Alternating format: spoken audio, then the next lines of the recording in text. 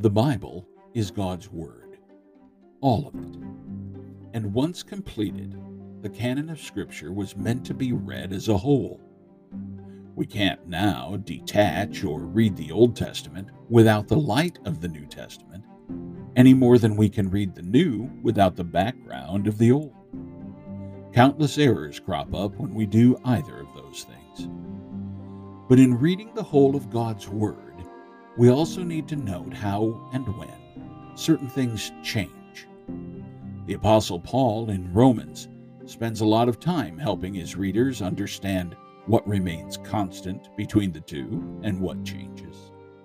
This is bound up in understanding that much contained in the Old are types, shadows, and promises, which in the New are finally brought into fullness and completion. And one of the places Christians really need to grasp this is fleshed out for us in Hebrews chapter 10, the glory of a perfected conscience. We'll talk a bit more about that today on Through the Word in 2020. I'm Reed Ferguson. Today's reading roster brings us to Isaiah 14:28 through 19:25, Luke 18:18 through 30, Psalm 119, 129 through 136, Proverbs 23, and Hebrews 10. As Hebrews 10 unpacks the reality that the promised new covenant of Jeremiah 31 has now come to pass, the writer references how under the Old, the Mosaic covenant, believers, even the most devout and punctilious, could never be made perfect, as verse 1 says. Of course, that raises the question, in what sense was the one who sacrificed for his or her sin not made perfect?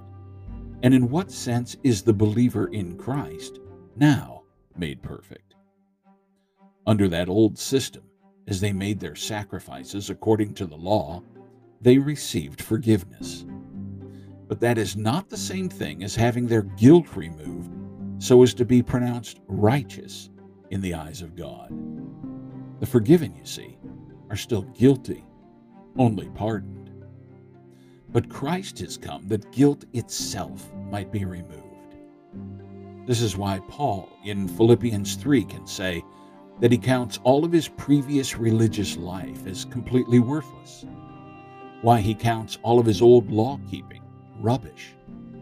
He does so that he might gain Christ, and being found in him, having a righteousness that is not his own, but instead have that righteousness, the guiltlessness that comes through faith in Christ, the very righteousness of God himself.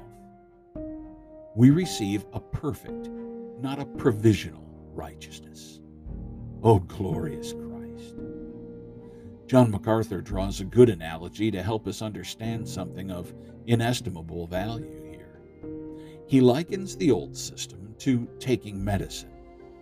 As long as I have to keep taking it, I'm not cured, but simply being treated. But once I am cured, I no longer need to take the medicine. The Old Testament sacrifices had to be taken continually, but Christ has died once for all. The cure has been wrought. But, I hear some say, we still sin, don't we? Yes, we do. Some of the symptoms of our old condition linger. Some of the after effects of the sin remain.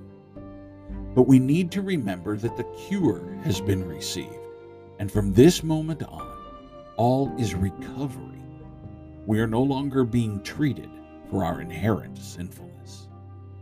Christ the cure has been received by faith. We are in full remission. Sin can never again be the fatal disease it once was, even though great damage has been done. Now, the blessed Spirit is administering all sorts of measures to bring us to where even those remnants are being reversed.